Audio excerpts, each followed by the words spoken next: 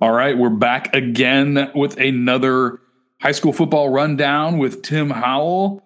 And there's a lot to talk about this week and some exciting stuff happening in Frisco high school football. Yes, sir. There sure is, Scott. And we're getting that much closer to playoff time, man. We're already in November. We'll be starting here in a couple of weeks. As a matter of fact, after tonight's games, most teams only have about 2 games left. So we're going to break that down real quick. First and foremost, though, I kind of want to give you just an outline of the way District 13 5A is looking. It might not come as much of a surprise to most of you guys out there, but 2 teams have already clinched a playoff berth, and that's Frisco Reedy, the Lions. They're 8-0, still haven't lost yet, 5-0 in district. And they have also clinched as well as the Lone Star Rangers, who are 7-1 and 5-0. And that one blemish on their record, a non-district game, that was when they took on Denton Ryan. And Ryan, I believe, is a 5th-ranked team in the state in 5A. Lone Star's 9th. So that was a good contest, but they've been absolutely on fire ever since. Then you have some other teams that could clinch, and I'll delve a little bit deeper into that this weekend. But anyways, Heritage is at 3-2 in district, and they're tied with Centennial at 3-2 in district. The Independence Knights are 2-3, as well as the Wakeland Wolverines are 2-3 as well, and they have a chance to make it into the playoffs, but they have to basically win out, and they have to kind of lean on some chance with other teams to win as well for them to make it in. The only teams eliminated thus far are the Liberty Redhawks. Their season is basically over after the regular season, a couple of weeks. They finished 1-7 overall. They're at 1-7 right now and 0-5 in the district. And same with the Frisco High Raccoons. As it stands right now, they're 0-8 and 0-5. And that's an 8-game losing streak. Okay, so first off, Scott, I want to talk about our game of the week. It was really easy to pick, man. It's going to be the Reedy Lions taking on the Lone Star Rangers. So the Lone Star Rangers get the nod as the home team here. Now, the winner of this is going to clinch the top spot in the district. And that plays a lot as far as matchups go. And we'll talk about that a little bit further in the game of the week, which we'll have up today. But it's certainly very important. Always good to have that top spot. Now, for Reedy, we have head coach Chad Cole. Remember, Reedy that's their 2nd year as a varsity football program. And, in Texas, schools are always competitive. So sometimes it takes, years before you even win a few games in district, much less are just kind of running the show. And there we go. They started off, Reedy did, by winning kind of close games. As you might recall, their very first district win was back in week 1. And that's when they took down the Independence Knights 17-14. But now in recent weeks, Reedy has really just kind of segued into a overall offensive juggernaut. They've been putting up 47 points per game over the last 2 weeks. Also, they're undefeated, and their quarterback is unintercepted. I don't think there's much of a coincidence there. That's quarterback Josh Foskey has yet to throw an interception. And it's not like he's the option quarterback that's only throwing it 3 or 4 times a game, man. He has 214 attempts, 18 touchdowns, no interceptions, 1,818 yards overall thus far in the season. Be a good test for him tonight against that super nasty Lone Star Rangers defense. Helping out Foskey, his key receivers are Sean Hall and Bennett Meekum. Hall has 437 yards, 2 touchdowns. He's averaging 12.9 yards per reception. And Bennett Meekum, 377 yards, 15.7 yards. So he's a nice deep threat with 5 touchdowns. And, of course, you have Justin Gibson holding down the running side, 1,039 yards, 6.4 yards per carry with 13 touchdowns. And Gibson is really kind of he's an additional threat. He'll line up sometimes outside and go catch passes. He has 248 yards receiving and a couple of scores in the air, too. All right, so that's Reedy, and they're taking on Lone Star. And, again, that is going to be our game of the week. It is absolutely must-see. They're led by head coach Jeff Rayburn. And Lone Star, of course, their top player, and he's listed as a quarterback, but I put him down as ATH just for athlete because he's definitely a hybrid dual-threat quarterback. That's MJ Rivers. He's the transfer from a private school. He's a senior, and he's just lighting up 5A this year. He has 1,491 yards, 17 touchdowns.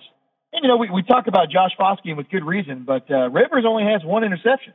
Very accurate passer as well. And on the ground, as soon as that pocket closes up, he's gone. 612 yards rushing, 11 touchdowns. He's aided on the ground game by Kirby Bennett III, 725 yards, 10 touchdowns. And his key receivers are Marvin Mims and Ice O'Perry. I hope I'm pronouncing Ives' name right. Mims has 537 yards, 20.7 yards per catch, 8 touchdowns, very explosive runner. And Ives, 304 yards, 17.9 catches, very, very impressive too, or yards per catch rather, and 3 touchdowns. I mean, at this point in the season with Lone Star, I mean, what else can you really say about them? Aside from their Week 4 loss to Denton Ryan that I kind of touched on earlier, they've really been just absolutely unstoppable on both sides of the ball. They're playing so good right now. I honestly think if there's a rematch with Ryan, even though they're fifth in the state, they'd probably beat him. And since that Ryan loss, only Wakeland, the Wakeland Wolverines, who of course started off 4-0, they're the only team that's even scored against that nasty Lone Star Rangers defense. Okay, our next game, we got the Heritage Coyotes at the Wakeland Wolverines. Now, and this, as far as scenarios go, the Coyotes can clinch with a win over Wakeland and a Centennial win over Independence. Now, the Wolverines need to win and an Independence loss just to kind of stay alive, or I'm afraid they'll fall the way of the Liberty Redhawks and the Raccoons. Head coach for Wakeland, that's Marty Secord. His quarterback, stud, Dylan Cadwallader, it's 1,989 yards passing, 29 touchdowns, just 6 interceptions, which is an excellent line, too. He's got wide receiver Trey Adams as his number one go-to target, 685 yards, 14.3 yards per catch with 8 scores. Then you have Peyton Reinerston, 526 yards, 17.5 per catch, 8 touchdowns. Easton Reeves, 486 yards, 15.7 per catch with 9 touchdowns. And, of course, they have an outstanding runner in Colby Dalashaw, 795 yards gained on the ground, 7.6 per carry, man, 5 touchdowns. And really it is. It's kind of hard to believe that here they are, the Wolverines. They're trying to stave off elimination, but they started off on fire, man, 4-0. But that's just kind of a testament to how difficult 13-5A is for all parties involved. Their Week 5, they had a nail-biter loss against the aforementioned Reedy Lions, and that would have had them sitting pretty, but they lost 28-35, so just 1 score away. Really, if you want to put their season on one game, that might be the one we point back to, Week 5. Their defense is occasionally porous. They allowed 69 points against Centennial in Week 6, so they got to focus on that, and that's going to be especially important tonight as they take on Heritage. That's head coach Che Hendricks. Now, Heritage has been kind of a tough luck team. They lost their quarterback, Amari Jones, due to a season-ending ankle injury. But Connor Wolf has stepped up, and he's been just fine. He's got 581 yards passing, 7 touchdowns to 3 interceptions.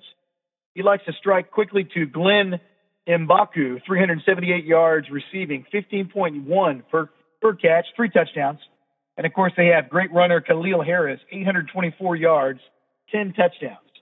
Now, two of the 3 wins for Heritage were against the 13-5A bottom feeders, so they haven't really had to step up and play any of the toughest teams in the district as of yet. That'll be a good test. Now, they struggled to find an offensive rhythm, and I think that's pretty obvious since the Jones injury. He wasn't just the passer, he was the rusher, a little bit of everything. And their defense is certainly susceptible to big-time playmakers. So they're going to have to watch out for Cadwallader, Adams, Reinerston, Reeves, and Dalashaw. Those guys can really put some yardage on them. Next game, it's the Centennial Titans against the Independent Knights.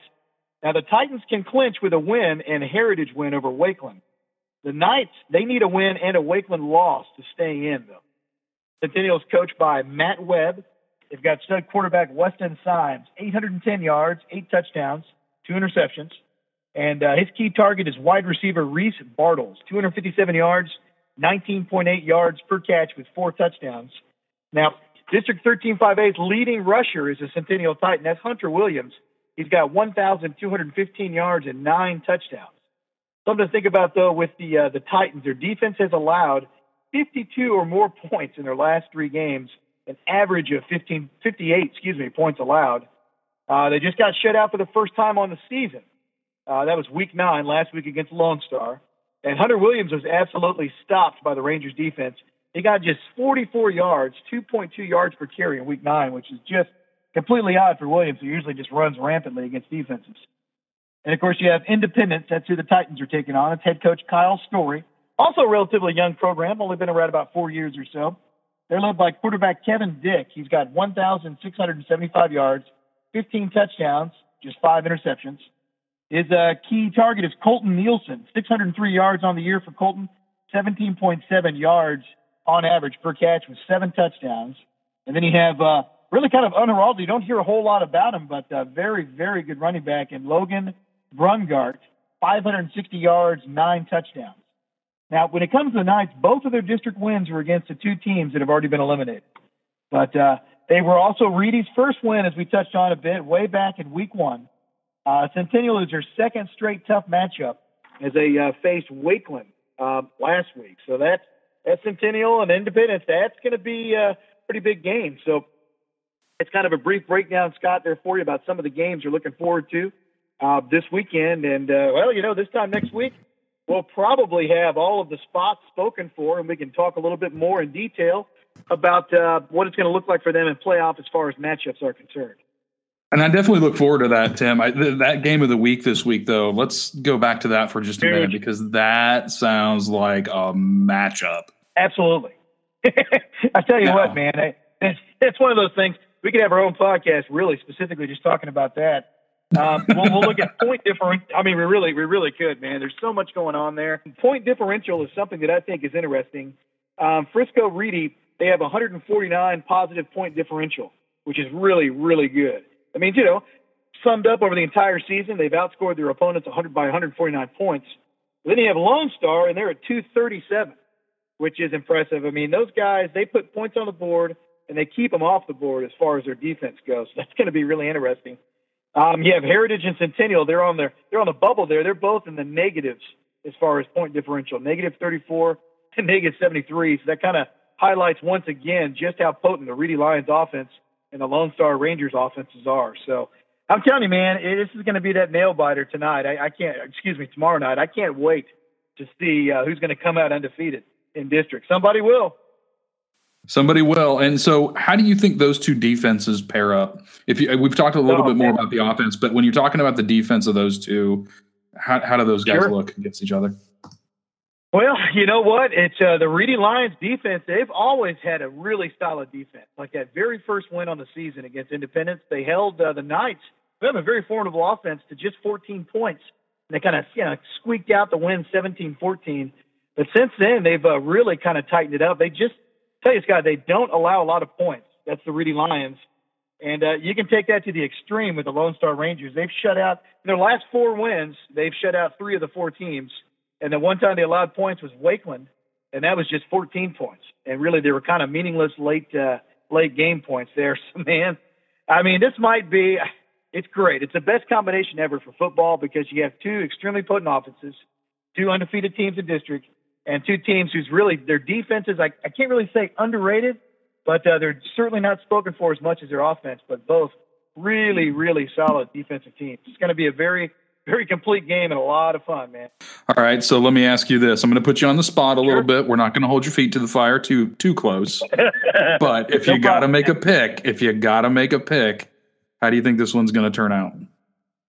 Oh, man, that's tough. I think the Lone Star offense is just a little bit, the way they play ball, it's so fast and they score so many different ways. I'll just tell you this. I'd take the Rangers. I think they'll win. I think it's going to be close. I think it's going to be less than 10 points, but I think the Lone Star Rangers are going to beat the Lions tonight. Excuse me. Okay, tomorrow. Interesting. That's not what I was expecting. I know, man. It's hard, man. All right. Yeah, man. My feet are burning from being in the fire.